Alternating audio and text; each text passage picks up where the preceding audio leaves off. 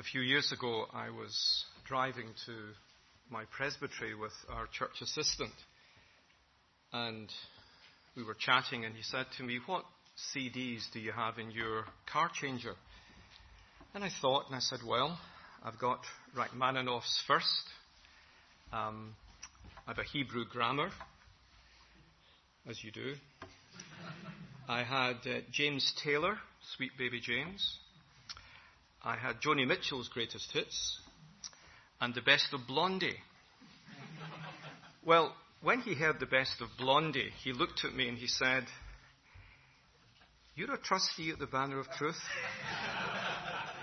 It doesn't quite go with your image." Well, I think perhaps when I'm finished this afternoon, you might be wanting to contact Ian Murray, but we'll see. The subject of this conference, I think, is timely and it's necessary. Timely because I cannot think I've ever attended a conference where every address related to the vexed issue of principle and pragmatism. And necessary because too often, at least to myself, principle and pragmatism are presented as principial and ecclesiological opposites, when in fact they are often principial and ecclesiological companions.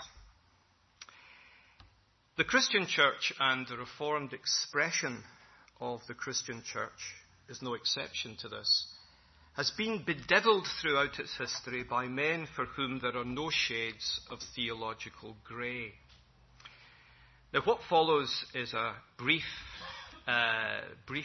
preamble, a more substantive centre, and then a number of concluding observations.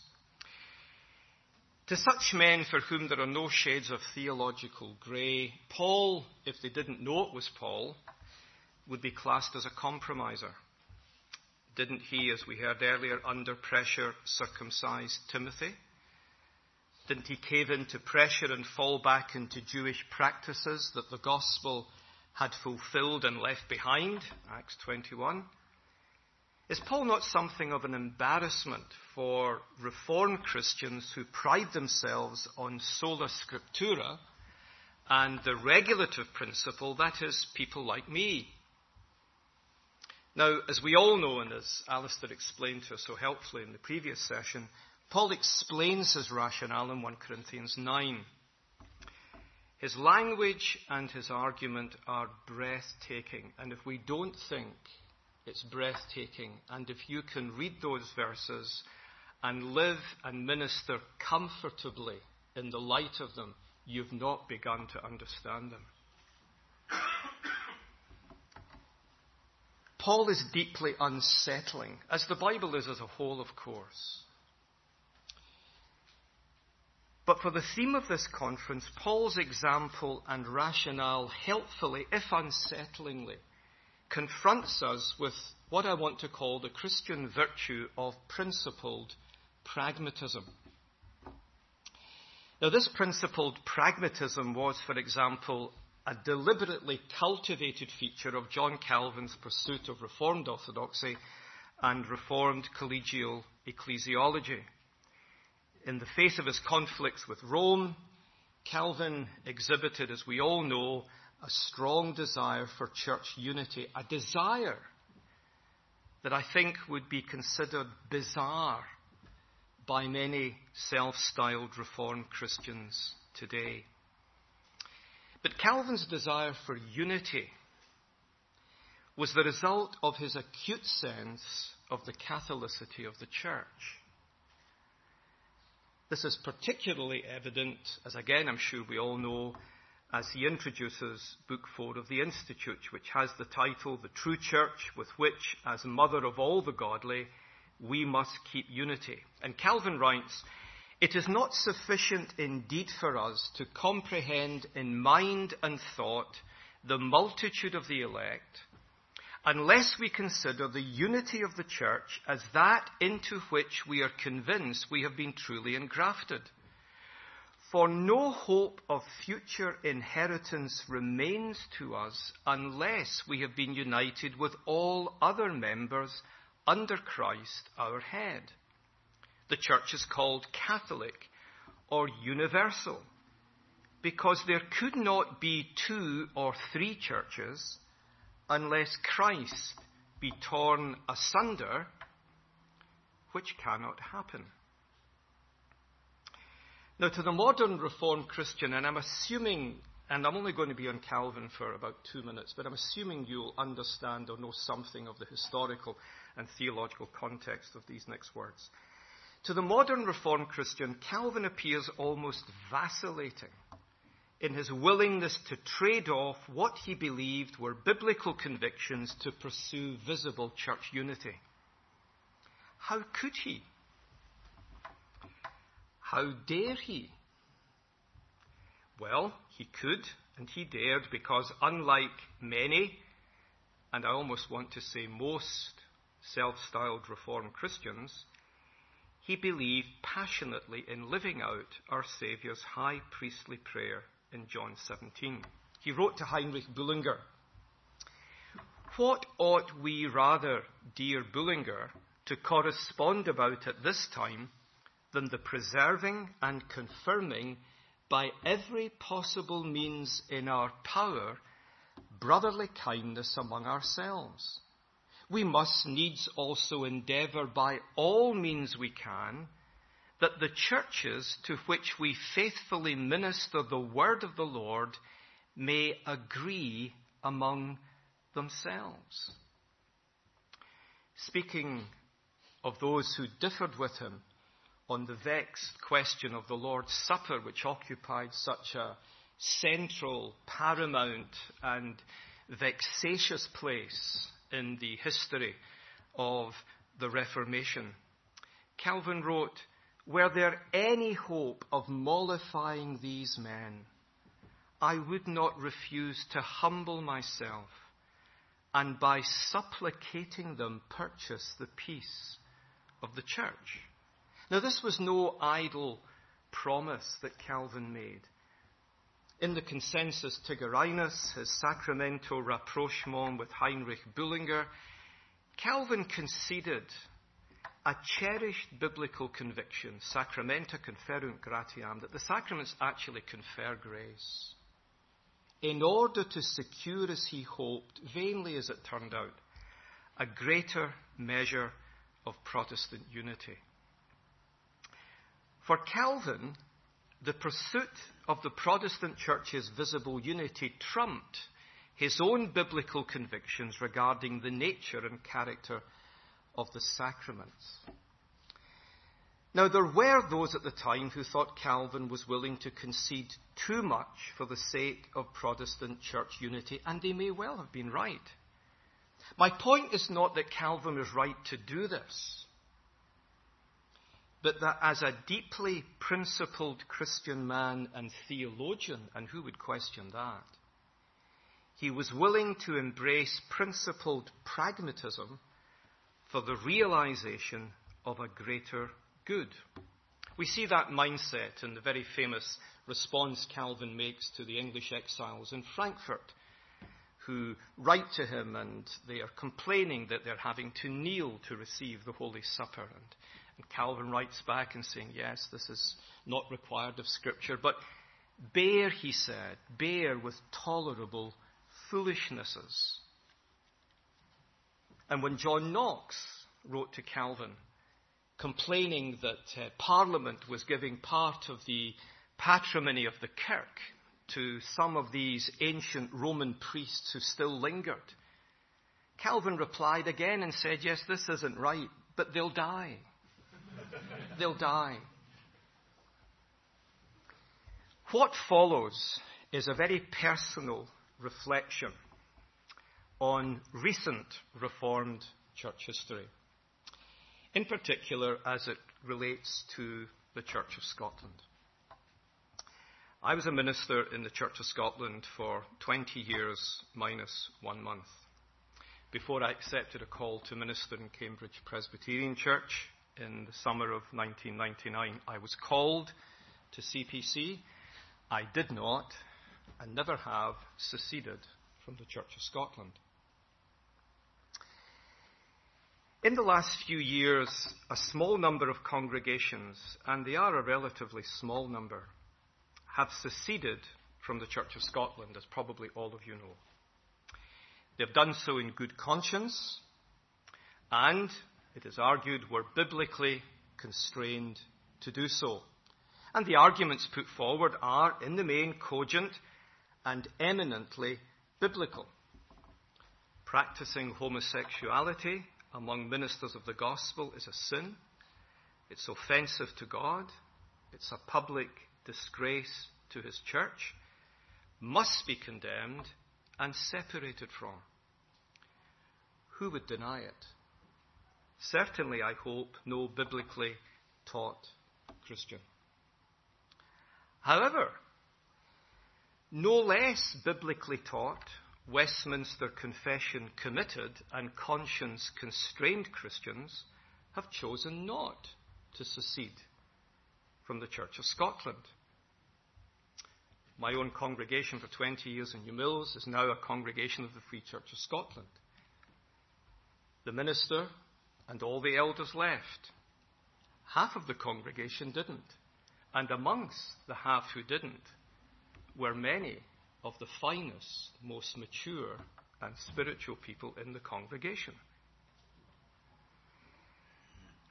Those men, thinking of ministers in particular, who have chosen not to secede, are they men who simply have been seduced by the spirit of the age? That's possible. The Church of Scotland has this remarkable way of transmuting people by its own Machiavellian ways into its own image over a period of time. Do they not think that practicing homosexuality is contrary to God's holy word?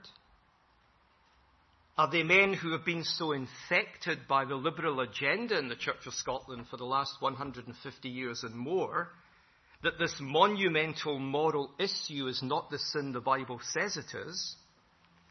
Have they become mere pragmatists who've abandoned principle for an easy life, a safe life, a pension-provided life?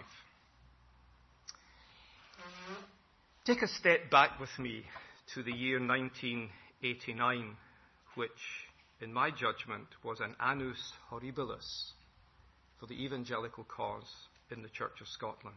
That's just my opinion. The Crieff Fellowship. Now how many of you know anything about the Crieff Fellowship? Right, very, very few. The Crieff Fellowship. William Still was probably the most influential minister in the Church of Scotland after the Second World War. He ministered in Gilcomston South Church in Aberdeen for 52 years. He died in 1997. Under his ministry, men like Eric Alexander, James Phillip, George Phillip came to faith. Sinclair Ferguson was nurtured under his ministry. Many men were sent into the ministry, sent out into the mission field. He was at the very heart of the recovery of expository, reformed, experiential preaching in the life of the Church of Scotland.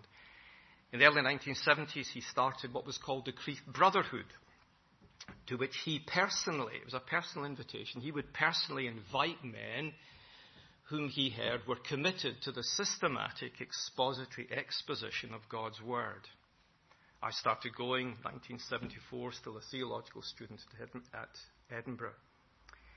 It grew and it grew. The stated aim was the recovery, meaningful recovery of the Westminster Confession of Faith as the subordinate standard of the Church of Scotland. In 1989, the Crieff Fellowship met to discuss the thorny question of women's ordination, which had been for some years the stated law of the Church.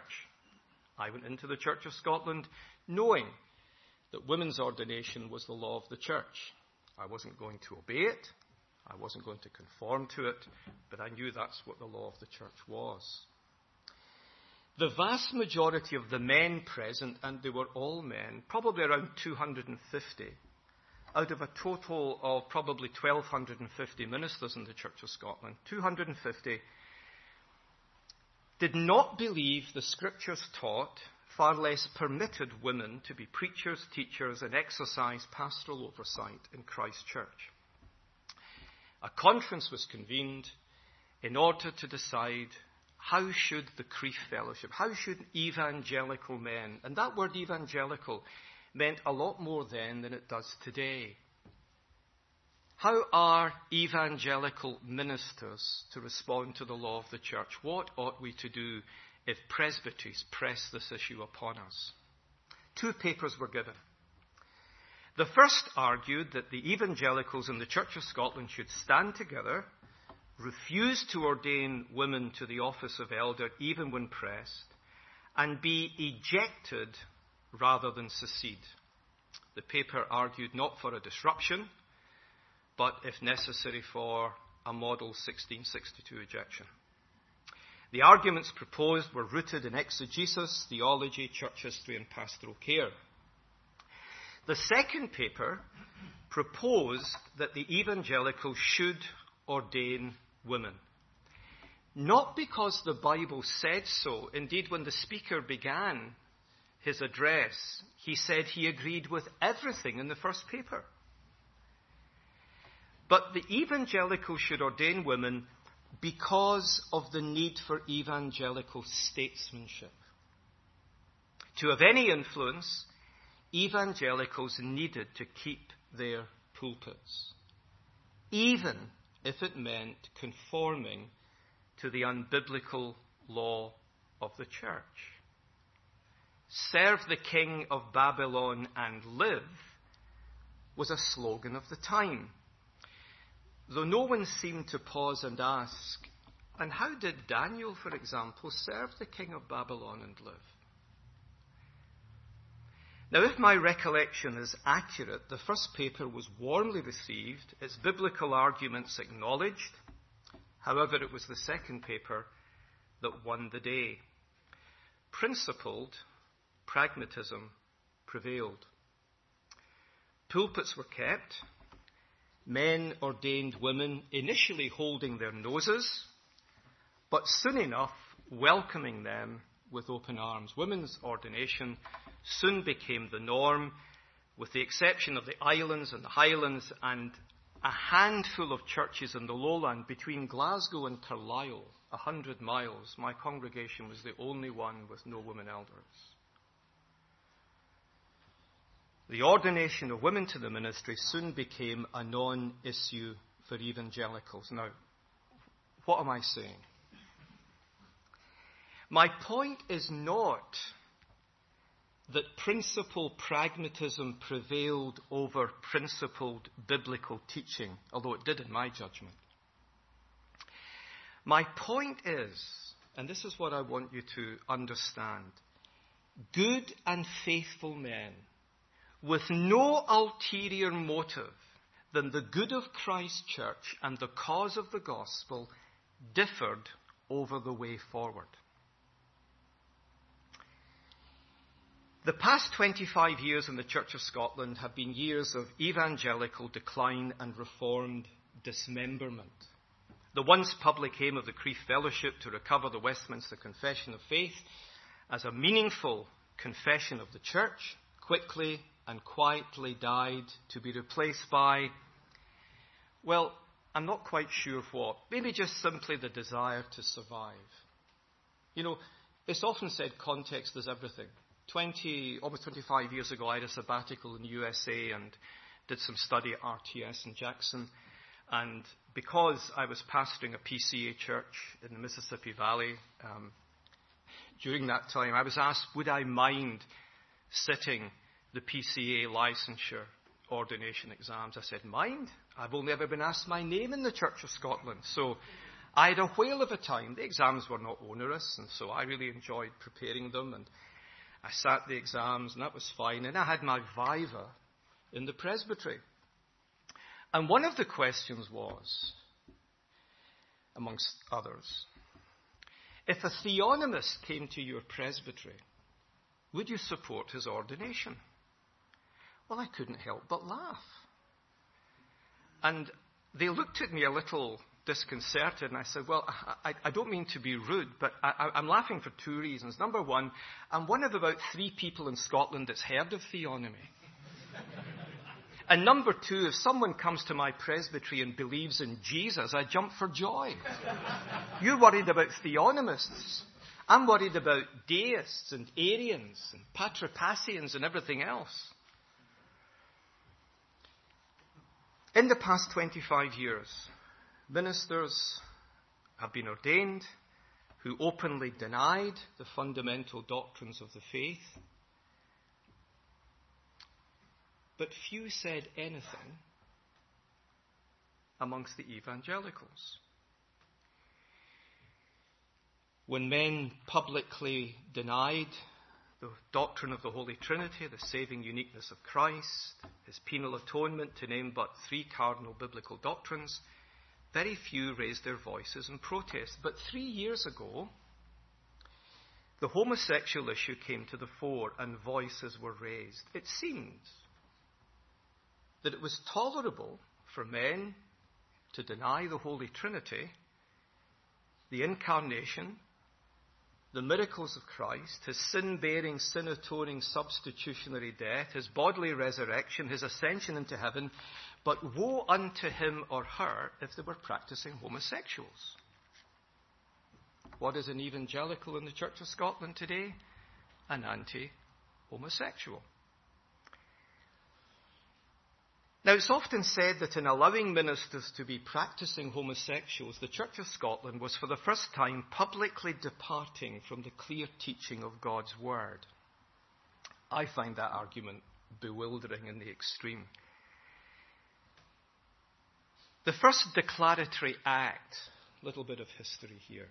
The Westminster Confession of Faith is still the subordinate standard of the Church of Scotland. But subscription is only to the substance of the faith contained within the Confession of Faith, which substance has never been defined. So you can believe anything and subscribe it. If you think the substance of the faith is simply Jesus was a good man who did good things, that's fine. The first declaratory act that introduced that concessive way of looking at the confession and of subscribing the confession was in 1879. In the life of the history of the church in Scotland. And that first declaratory act, which became in successive stages the way the generality of the Presbyterian churches in Scotland viewed the Westminster Standards, that declaratory act simply required men to subscribe an unwritten, undefined, not even ill-defined, but undefined substance of the faith. Subscription was no longer to the doctrine of the confession, not even to the system of doctrine in the confession, but to an undefined substance of the faith contained in the confession. But this declaratory act was initially conceived simply to give what John Cairns, the architect of the act, called here and there liberty to a few men. There were men who scrupled some aspects of the confession's teaching, the main one being that there is no statement on the love of God explicitly mentioned, which is totally to misunderstand the whole confession of faith. But that's what there's no chapter on God's love. And so to mollify these men and keep them within the church, this declaratory act was conceived. And it became a theological Pandora's box. Interestingly, the here and there liberty envisaged in 1879, for example, that there's not quite enough mention of the love of God in the confession, was blown out of the water because that same General Assembly of the United Presbyterian Church that passed the act refused to discipline one of its number who denied the doctrine of eternal punishment. But more to the point, the Pharisees were the biblical inerrantists of their day. And our Lord Jesus excoriated them for their grotesque unbelief. Why?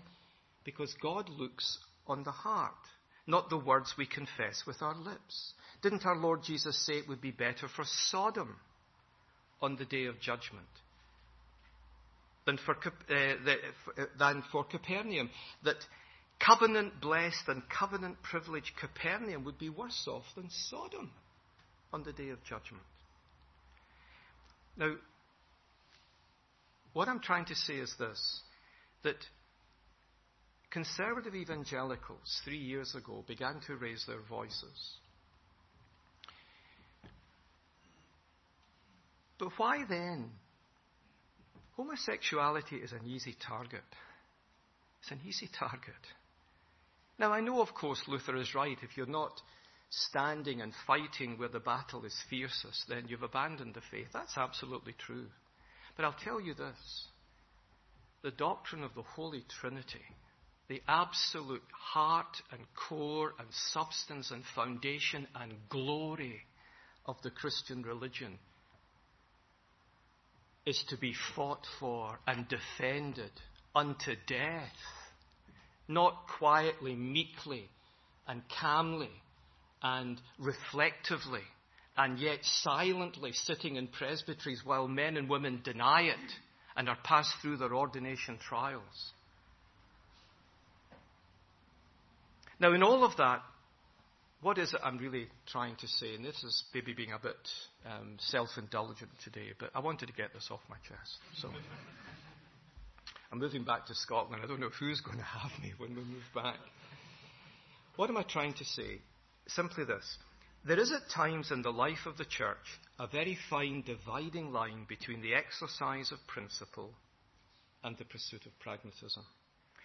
It's not always clear what the next step should be in the practice of living out gospel fidelity to God and faithfulness to his revealed word.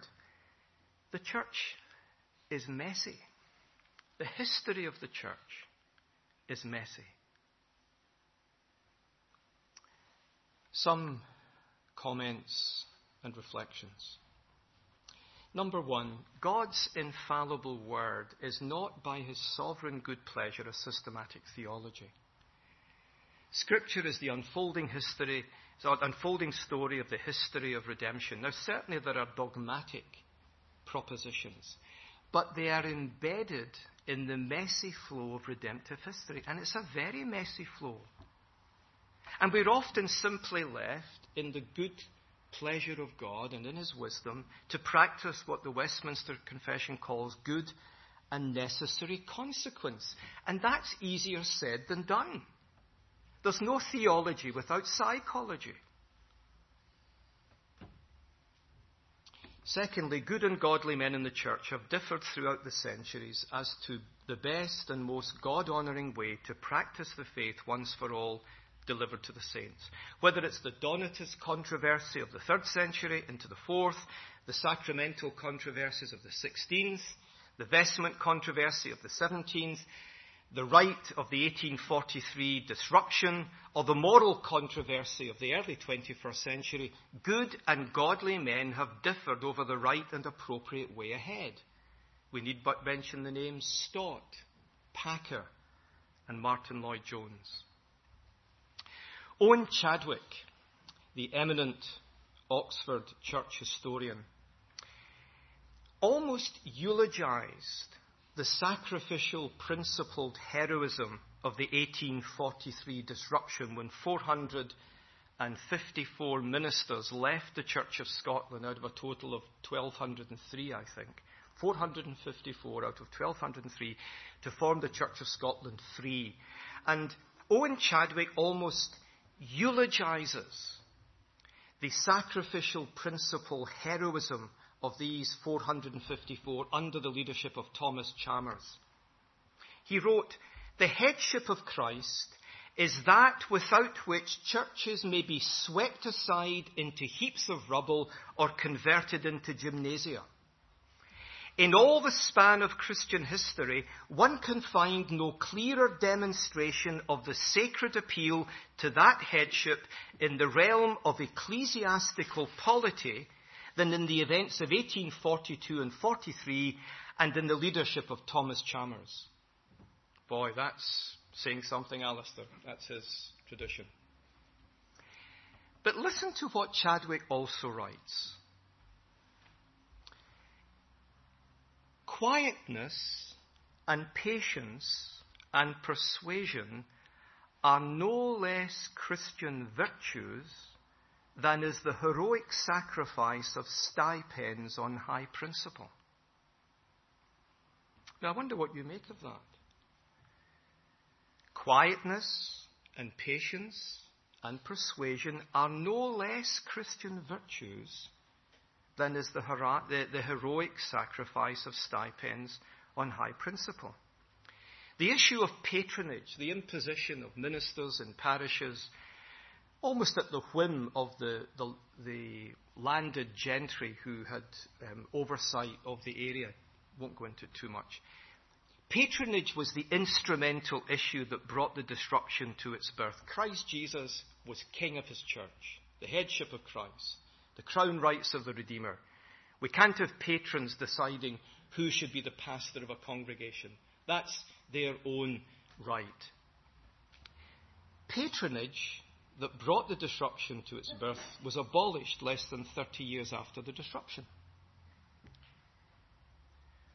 Would it not have been better to wait? Possibly not. But possibly. Good men stayed in. Good men came out. Some bad men came out. And a lot of bad men stayed in. Isn't it interesting that Luke makes no explicit moral judgment on the rights and wrongs of Paul and Barnabas' separation? Good and godly men can and do differ. A third observation. At the heart of those men like John Calvin who have practiced principle pragmatism has been a high view of the church. Evangelicals, and tragically, and this is my own personal opinion, and tragically many professing Reformed Christians have a low view of the church. They operate on an invisible, visible understanding of the church, effectively making very little of the visible and much of the invisible. You see this in the peripheral place, the sacraments, church discipline, and baptized church membership have in their understanding of the Christian life. The vital thing is individual conversions, not the building up of the body of Christ to mature manhood. Where a covenantal understanding of the Christian faith is ignored or at best paid lip service to, church unity is never a high and precious priority. To many evangelicals today, and I wonder perhaps if to many Reformed Christians today, John Calvin's famous letter, which probably a number of you know off by heart, to Thomas Cranmer in 1553 would seem almost alien. Let's listen to Calvin's letter to Cranmer. This other thing also is to be ranked among the chief evils of our time, namely that the churches are so divided, that human fellowship is scarcely now in any repute among us, far less that Christian intercourse, which all make a profession of, but few sincerely practice. Thus it is that the members of the church being severed, the body lies bleeding. So much does this concern me, that could I be of any service, I would not grudge to cross even 10 seas if need were, on account of it. I would think many evangelicals listening to that wouldn't know what on earth Calvin was talking about.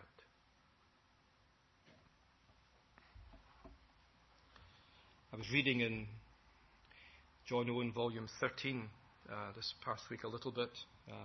He writes about indulgence and toleration considered.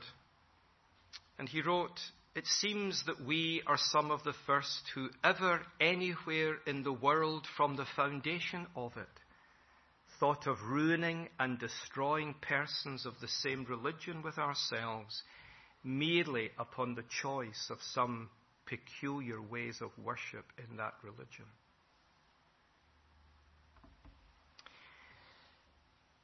Lastly, does this mean that all we can do is shrug our theological shoulders and say, c'est la vie? No, absolutely not. Truth matters, and truth matters absolutely. But there are times when the right option in standing for truth and righteousness is not as obvious as some Christians think it is. If it were, every Christian would be like me, a reformed de jure divino Presbyterian. For me at least, and this is very idiosyncratic, and I almost apologize for that. For me at least, the huge challenge we have in this whole issue is to respect and even honour the brothers with whom we differ, and not simply dismiss them out of hand as pragmatic compromisers. Now, some have drifted in that direction, we know that. I don't want in any way to minimize the importance of this issue.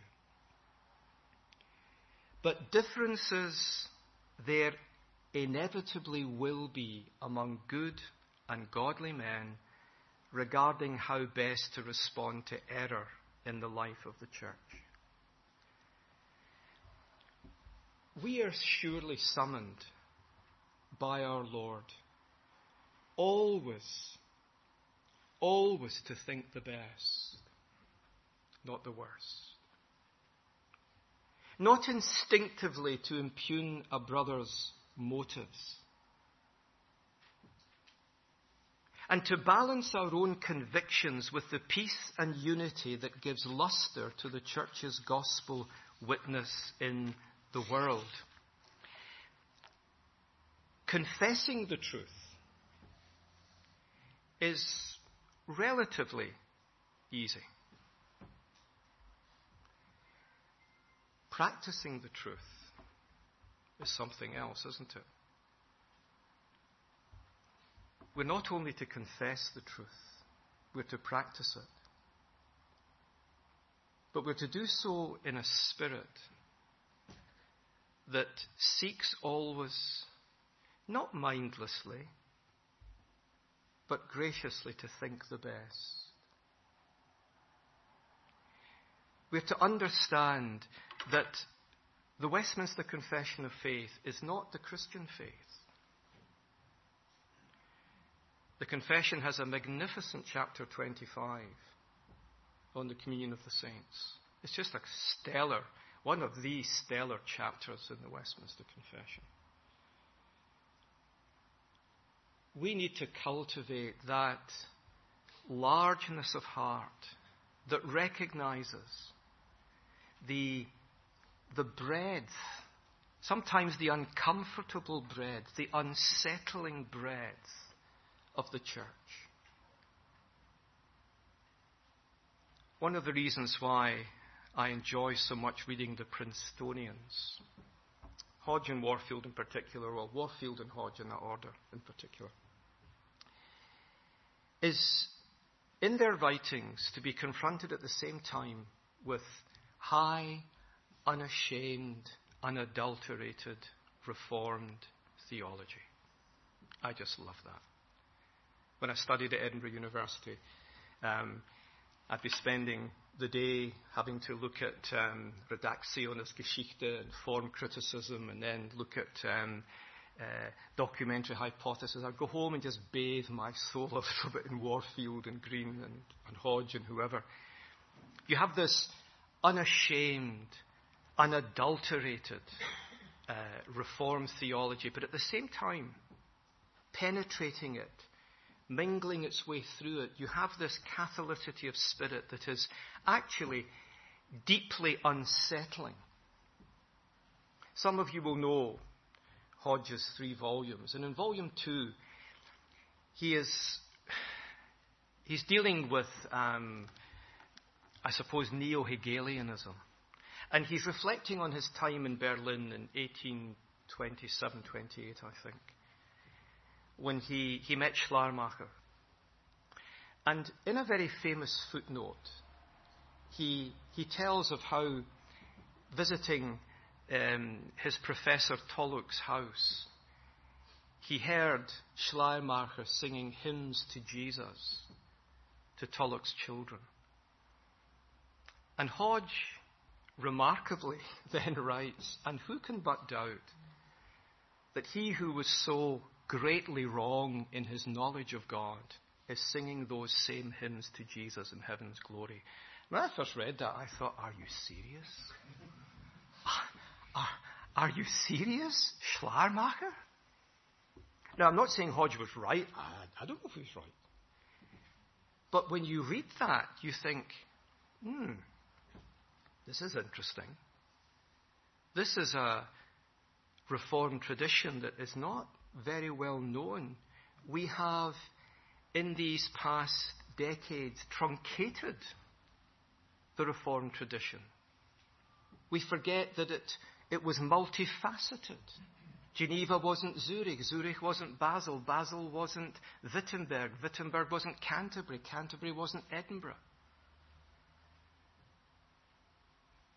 There was a breadth, but there was a depth, a profundity to the early magisterial reformers' teaching. When I sat the PCA licensure exams, 1992, one of the questions I was asked, and again I had to smile, they said, "Are you a 5-point Calvinist?" And I said, I find the question demeaning both to Calvin and myself. I thought, well, in for a penny, in for a pound. They said, "Well, would you like to explain yourself?" I said, "I'd be very happy to do that." I said, say I said to you, yes. Well, I am. What would that tell you about me? I'd been asked, "Do you believe in limited atonement?" I thought, what a crass question to ask anyone in an ordination exam. I said, "Does that tell you I can preach the atonement? That I can open the grace of the gospel to a dying man?" Ask me big questions. And you've never asked me about the Holy Trinity. And I would think that if we started where the Reformers started and where the early church, do you ever wonder why the early church was so absorbed in their Christological controversy? Were they just cross-grained individuals that just couldn't get enough infighting? They gloried in God. And part of the reason, it seems to me, in Scotland, why the church is so fractured and why evangelicalism is where it is because we don't glory in God. And I speak to myself before I speak to anyone else. We don't glory in, when you glory in God, in the majesty and magnificence of the Holy Trinity, in the generosity of the God of grace, in the sheer extravagance of his becoming all things to all men, that he might by all means save, you think, goodness me, and I'm quibbling about this and that and the other. Brothers, we need to get real.